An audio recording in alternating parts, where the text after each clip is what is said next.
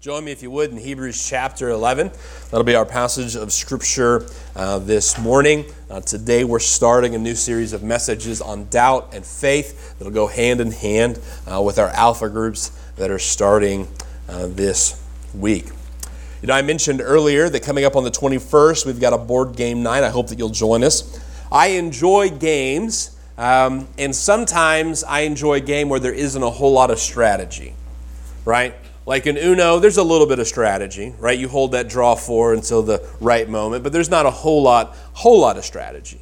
There's not a whole lot of planning. You deal, the cards you're dealt, those are the ones you play.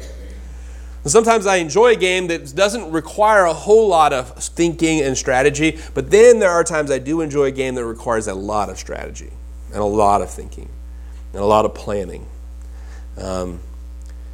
There's this misconception in the world today that religion or faith or what we're doing this morning, that it's more like Uno or Candyland, that it's mindless, that it doesn't require thinking, that it's something we do so that we can check out of what's happening in the world. When in reality, faith and belief and relationship with God is the opposite. It is something that we must intentionally think about. It's something that we must focus on. And if you come to church to tune out, you're not getting what it is that we're trying to give you. If your relationship with God is something that is on autopilot or cruise control, it's not going anywhere. What we're going to see in Hebrews chapter 11 is that faith requires a lot of thinking and a lot of intentionality. What we'll see in the text and over the next several weeks of our messages and in the groups that our Alpha groups are going to be discussing is that our faith is the product of a whole lot of thought. It's the product of a whole lot of investigation and discovery and consideration and reflection. Now, our popular culture thinks that there is this opposition between faith and fact, that there is this disagreement between belief and science. But that is incorrect. I like what Tim Keller said. The reason there isn't much faith today is because there isn't much thinking today. Faith is a product of contemplation, reflection, and meditation. Let's look at that together in Hebrews chapter 11 in verse 1. Now, faith is the substance of things hoped for, the evidence of things not seen. For by it the elders obtained a good testimony or report. By faith we understand that the worlds were framed by the word of God, so that the things which are seen were not made of things which are visible. By faith Abel offered to God a more excellent sacrifice than Cain, through which he obtained witness that he was righteous, God testifying of his gifts, and through it, he being dead, still speaks. By faith, Enoch was taken away, so that he did not see death. Scripture says, and was not found because God had taken him. For before he was taken, he had this testimony that he pleased God, or that he walked with God. But without faith, it is impossible to please him. For he who comes to God must believe that he is, and that he is a rewarder of those who diligently seek him. And by faith Noah, being divinely warned of things not yet seen, moved with godly fear, prepared an ark for the saving of his household, by which he condemned the world and became heir of the righteousness which is according to faith. When you look at me right now, you see a person. You see 2 eyes, 2 ears, a nose, a mouth. You see my arms and legs. You see the basic components of this person. And while you can't see it from where you are, you can't sense it from where you're sitting. You know, based on the fact that I'm speaking, based on the fact that I'm standing before you, that my heart is beating and that my lungs are drawing in air. You can't see that, but you know that it's happening. Now, if I were to collapse this morning, someone hopefully would come up and check on me, right? And probably, because I had collapsed and I wasn't moving, you would say, we need to check his pulse. We need to check if he's breathing. You would look for those signs. But because you can deduce from the fact that I'm standing, I'm moving my arms, I'm speaking, my heart is beating, my lungs are breathing, you are able to deduce that there are things happening right now that you cannot see, that you cannot sense. Now, you've learned through personal experience and through teaching and training that for a person to be doing what I'm doing, their heart needs to be beating and their lungs need to be breathing, right? Now, most of us haven't seen that happening, right? Most of us haven't watched a heartbeat. Most of us haven't watched lungs expand.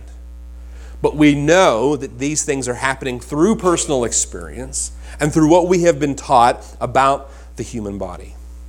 Now, if you were to spend some time thinking, you would know that me being up here is not only testament to the fact that my heart is beating and that my lungs are breathing, but that I am currently, at this very moment, taking in a whole lot of information, compiling it, and then communicating it back to you. That there's a whole lot that's happening in my brain right now to talk to you about these notes that I have prepared from this text that I have studied. And if you were to spend some more time thinking, you would be able to figure out there's a background here, right? Pastor Daniel didn't just stand up and start doing this. There must have been some studying that happened. There must have been some preparation that happened. Those notes didn't just appear on that page. He had to have typed them into a computer and then printed them off. All of those things that happened that you did not see. You and I know that there is so much in this world that is true that does not meet our eye, that we cannot see for ourselves. And this goes beyond just deducing things that have happened in the past or things that are happening right now.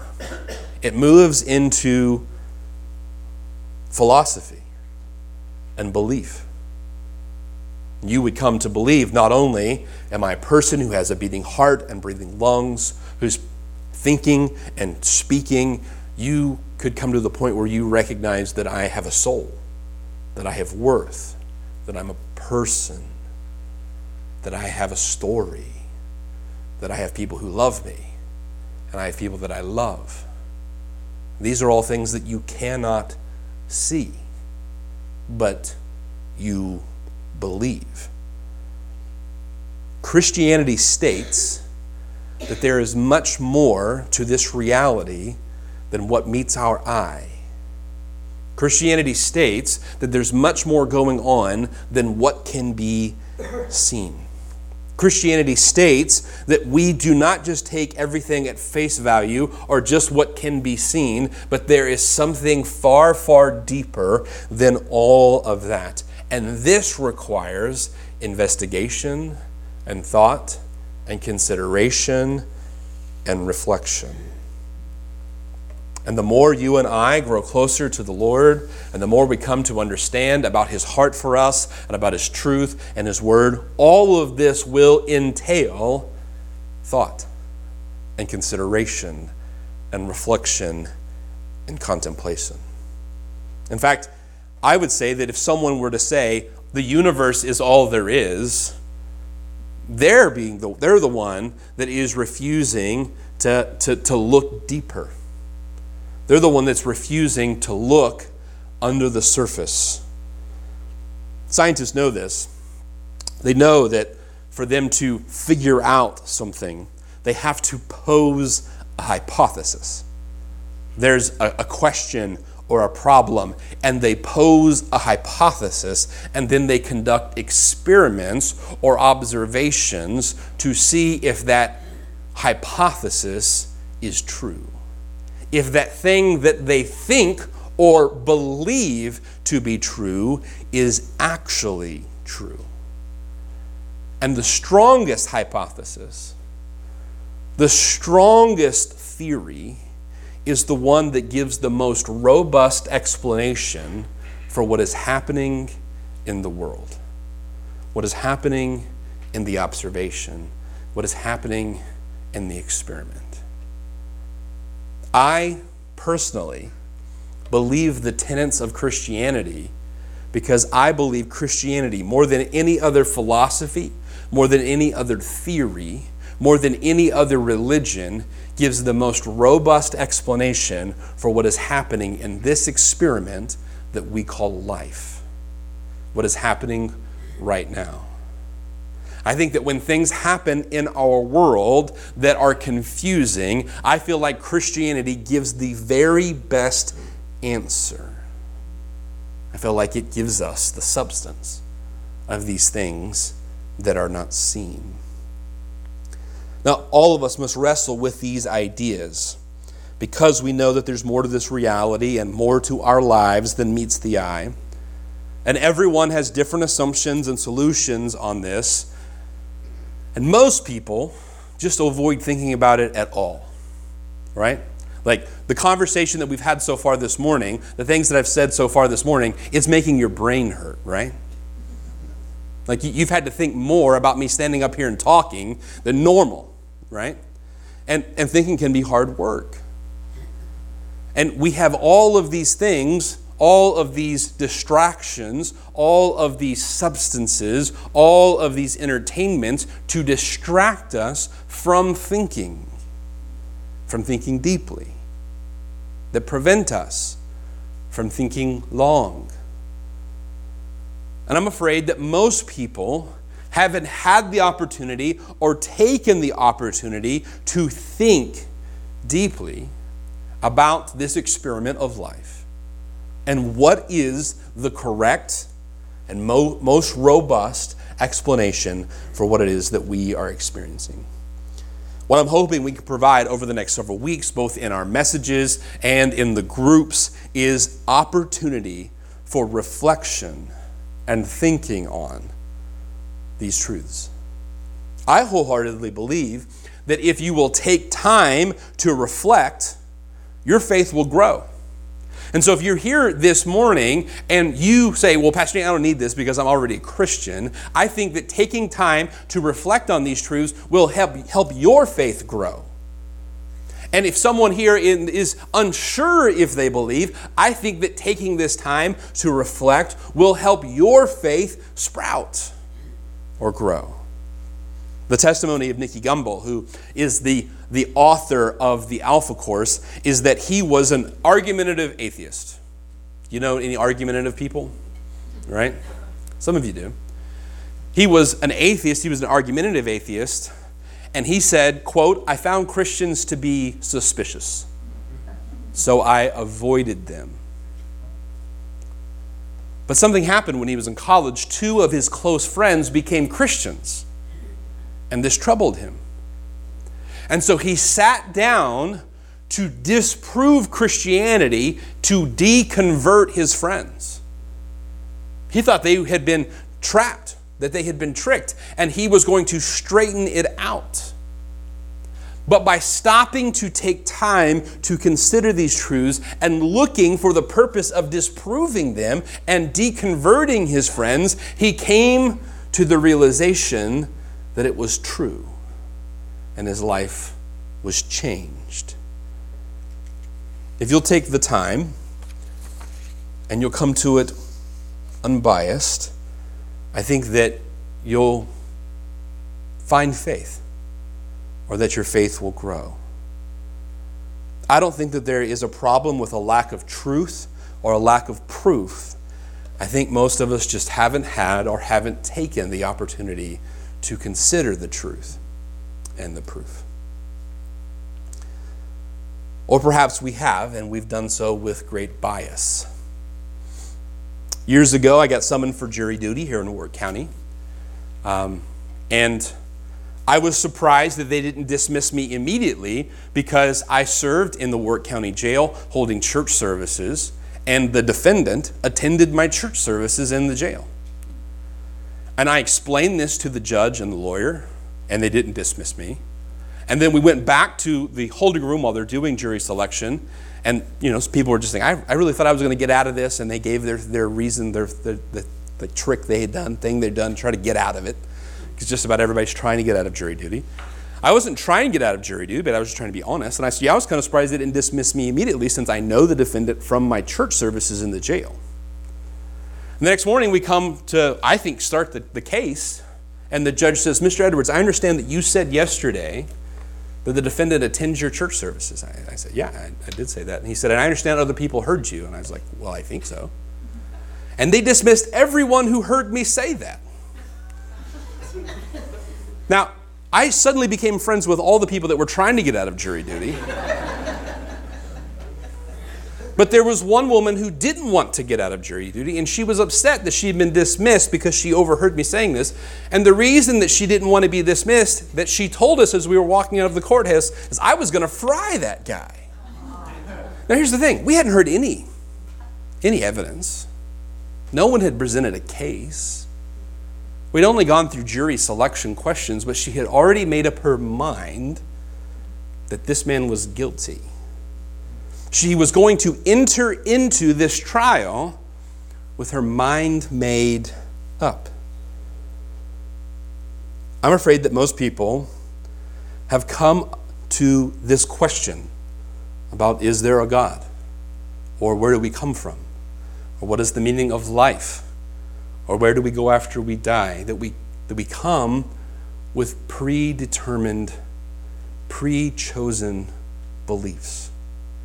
And I think that this is tragic and dangerous, and I think that it's not only unbelievers who do it, I think that believers do it as well. Now hear me. If you've grown up in the church, and you're a Christian because you have always gone to church, you've grown up in the church and you're a Christian because your parents and your grandparents were Christians, that is dangerous. Because you haven't considered deeply these truths.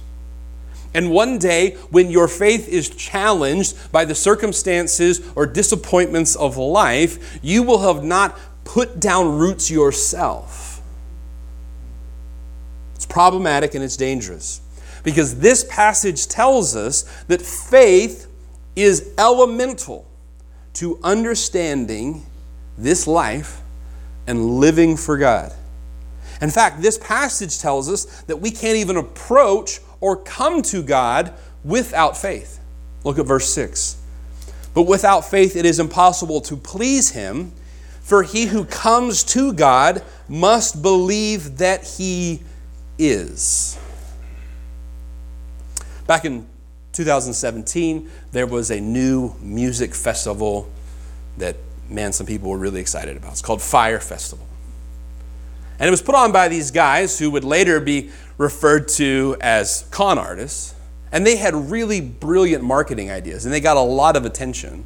But they'd never put on a concert before in their lives. They'd never put on a festival. But they lined up acts, and they advertised, and they sold tickets, and then they went to people who had done these things and said, hey, we need your help. And the people who had done these things before said, it's going to take 2 years and $50 million. And they said, well, we've got 1 year and $4 million. And they said, well, we can't help you. This isn't going to work. Now, people bought tickets because they had come to believe it's going to be this incredible music festival on this private island. It wasn't even on a private island. It ended up being in the parking lot of a resort where they park boats.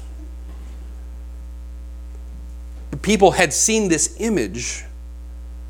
They had believed that they would never have bought the tickets or bought plane tickets, lined up travel to this supposed island unless they believed there was going to be a concert.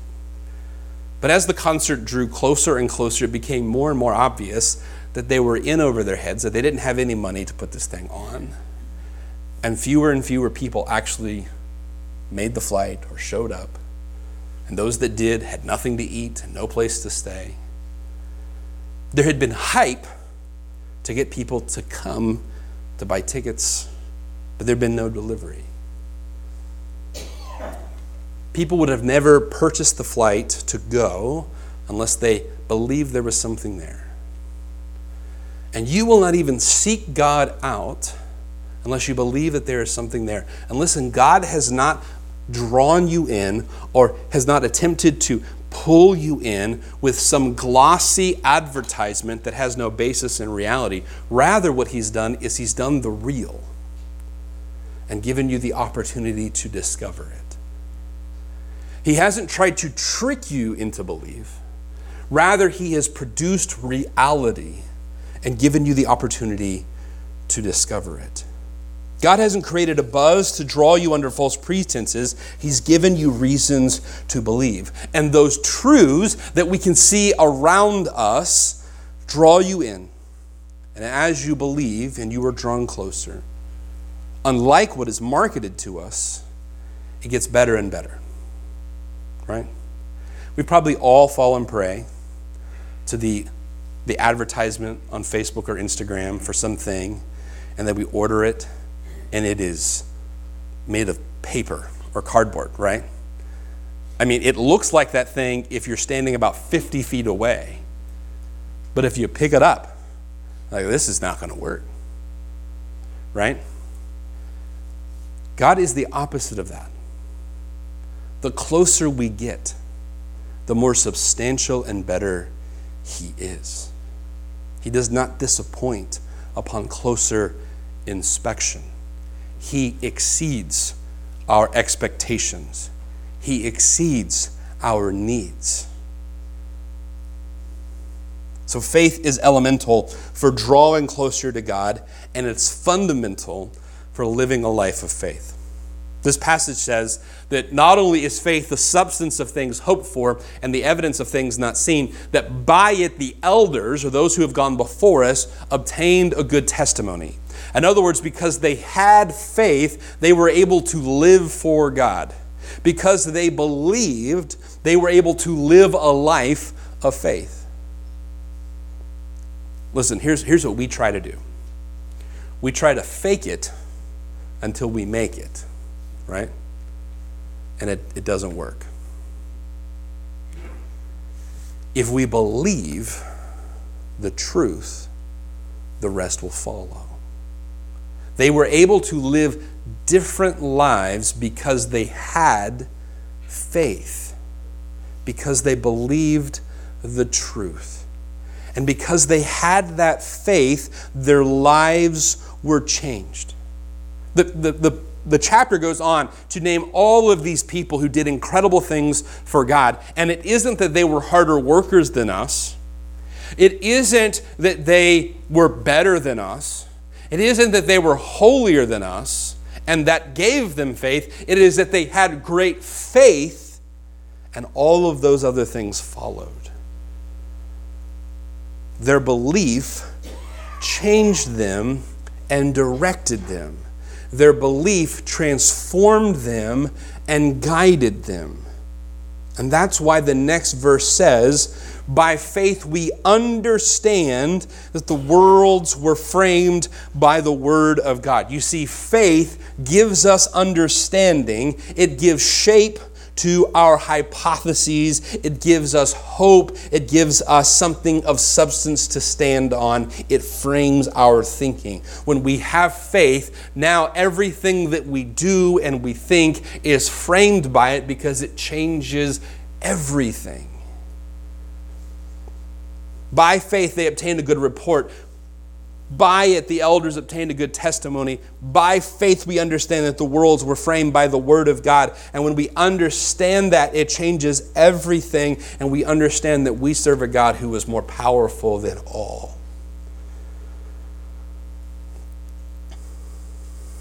So it was by faith that the elders understood their world.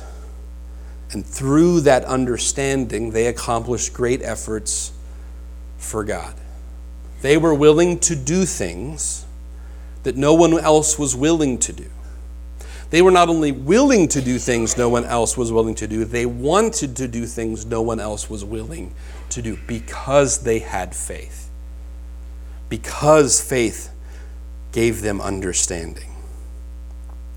There's a phrase that I've heard, a quote I've heard in like finance and investing, and it's pessimists sound smart, but optimists get rich. And the idea there is that people that think companies are going to go big or markets are going to increase, they get rich because they buy in, and the pessimists sit back and say, oh, it's the economy is going to go horrible, and they sound smart, but they don't make any money. If we're not careful, we'll treat faith as this thing, well, because I have faith, I'm optimistic, and I'm believing for good things. That's not what happens here. Faith frames their understanding of the unseen. Faith shows them that God is good. Faith shows them that God is for them, but faith doesn't show them that they have a blank check or that they're guaranteed success. Because this chapter not only tells us all of these people who did these incredible things for God and had all these incredible accomplishments, it also tells us that there were those who did not succeed. I want you to read those verses with me. So skip with me down towards the end of the chapter to verse 35. The writer of Hebrews has just finished saying, and I could go on, and time doesn't permit me to tell all of the different things that have happened, and people who did this and people who did that. And he's continuing on, he says in verse 35, and women received their dead raised to life again, period. Others were tortured, not accepting deliverance, that they might obtain a better resurrection. Still others had trial of mockings and scourgings, yes, of chains and imprisonment. They were stoned. They were sawn in two. They were tempted. They were slain with the sword. They wandered about in sheepskins and goatskins, being destitute, afflicted, tormented, of whom the world was not worthy. They wandered in deserts and mountains and dens and caves of the earth, and all these, having obtained a good testimony through faith, did not receive the promise. God having provided something better for us, that they should not be made perfect apart from us. What's this passage telling us? This passage is telling us that just because you have faith doesn't mean you win all the time.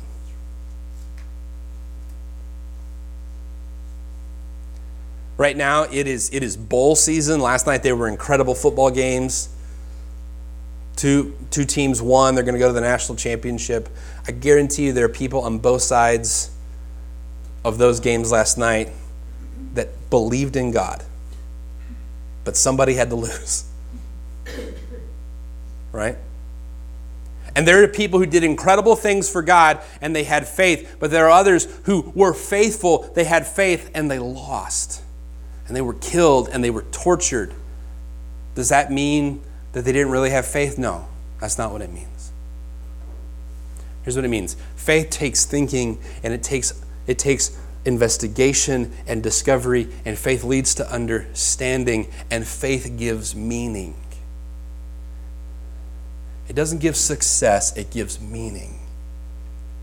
And that meaning is valid whether we succeed or we fail. For the person who is lying sick in the hospital and they believe and they have faith that God can heal and they are not healed, their faith still gives meaning to the suffering that they're experiencing. It gives them an understanding of why the world operates in the way that it does. And for a person who is not healed, or for a person who doesn't succeed and doesn't have all of their dreams come true, faith is not wasted. It still gives meaning. It still gives purpose. And that's better than winning. And that's better than healing. Because the meaning and the purpose that faith provides is not just for this life, but for the next as well. This passage says They were tortured. They were on the run. They were imprisoned, of whom the world was not worthy. But there was a home waiting for them. And they have a testimony to us even to this day because they believed. They had faith. And that faith gave meaning. Friends, I want you to realize that faith takes thought and investigation and contemplation, and it gives understanding, and it gives meaning, and it gives hope. What follows in the list of verses is all of these people who they had faith, and God used them powerfully and mightily. And people who had faith and God did not give them the victory. But all of them were God's people. And all of them have a home in heaven. All of them have a relationship with Him. This past week, between Christmas and New Year's, as we do most years, my family went to Virginia Beach, and we visited my family and friends who live there where we were from before we moved here. And as happens just about every time that we're back in Virginia, and I'm seeing friends from years gone by, and I'm visiting with family, the question will come up: why do you still live in Indiana? I think most of them thought I'd come and I'd live in Indiana for a couple years and then I'd return. And the reason I'm here is I wholeheartedly believe, I honestly believe God has called me here. My faith gives meaning and purpose to the life I have chosen to live. Now, if I'm not careful there, I can say, and so because I feel like God's called me, God's going to do all these things. God didn't promise me that. God called me. And that gives it meaning. But that doesn't write the end of the story. That doesn't guarantee some specific outcome for our church. But it gives it meaning. And because it has meaning, it's hopeful. It's not just random. It's not just throwing a dart at a map. It's not that I'm here just because of a random gathering of chemicals in my brain. It has meaning. And if it has meaning, it gives me hope.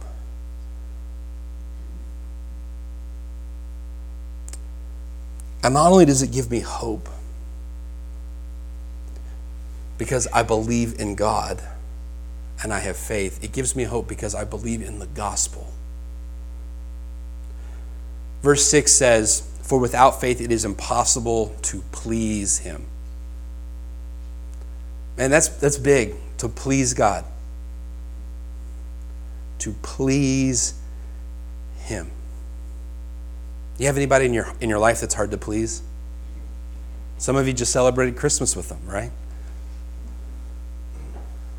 Just difficult to please. God is difficult to please, not because He's difficult, not because He's harsh, but because He's righteous, and His standards are so high, and we have fallen so short of His standard. But through faith, all of these people were pleasing to God. The ones that won battles and the ones that lost battles, they were pleasing to God. Not because of their winning or their losing, not because of their righteousness or their good deeds or their hard work ethic, but because they believed in God who loved them. And that gives me hope. I believe not only in God, but I believe in the gospel that tells me that God sent His Son to take the penalty for my sin and give me His righteousness, so that when I stand before God, I am pleasing in His sight. It's not conditional upon my performance. It's not conditional upon my ability. It's not conditional upon my righteousness. It's upon Jesus's. And that gives me hope. And so faith takes thought, but it leads to understanding, and it leads to meaning, and it leads to hope. And in this experiment of life, in this experiment that we're all participating in reality, we all must answer the question, what is the meaning of all of this? And where is it headed? And faith in the Christian doctrines, the gospel, gives me the most robust answer to the question, what is the meaning of life? Let's bow our heads for a word of prayer. Lord, I pray that in this moment, you would give faith to the one who is seeking. And I pray that in this moment, you would grow the faith of the believer. Lord, help us to think on and reflect on these truths, those that we have found in your word, those that we have sung about, to be reminded of. Lord, may we contemplate them in this moment. May we reflect, and may it grow our faith. And we pray these things in your name. I'm going to ask you to remain seated in a spirit of prayer and to contemplate and reflect on God's goodness as Ryan and Stephanie lead us.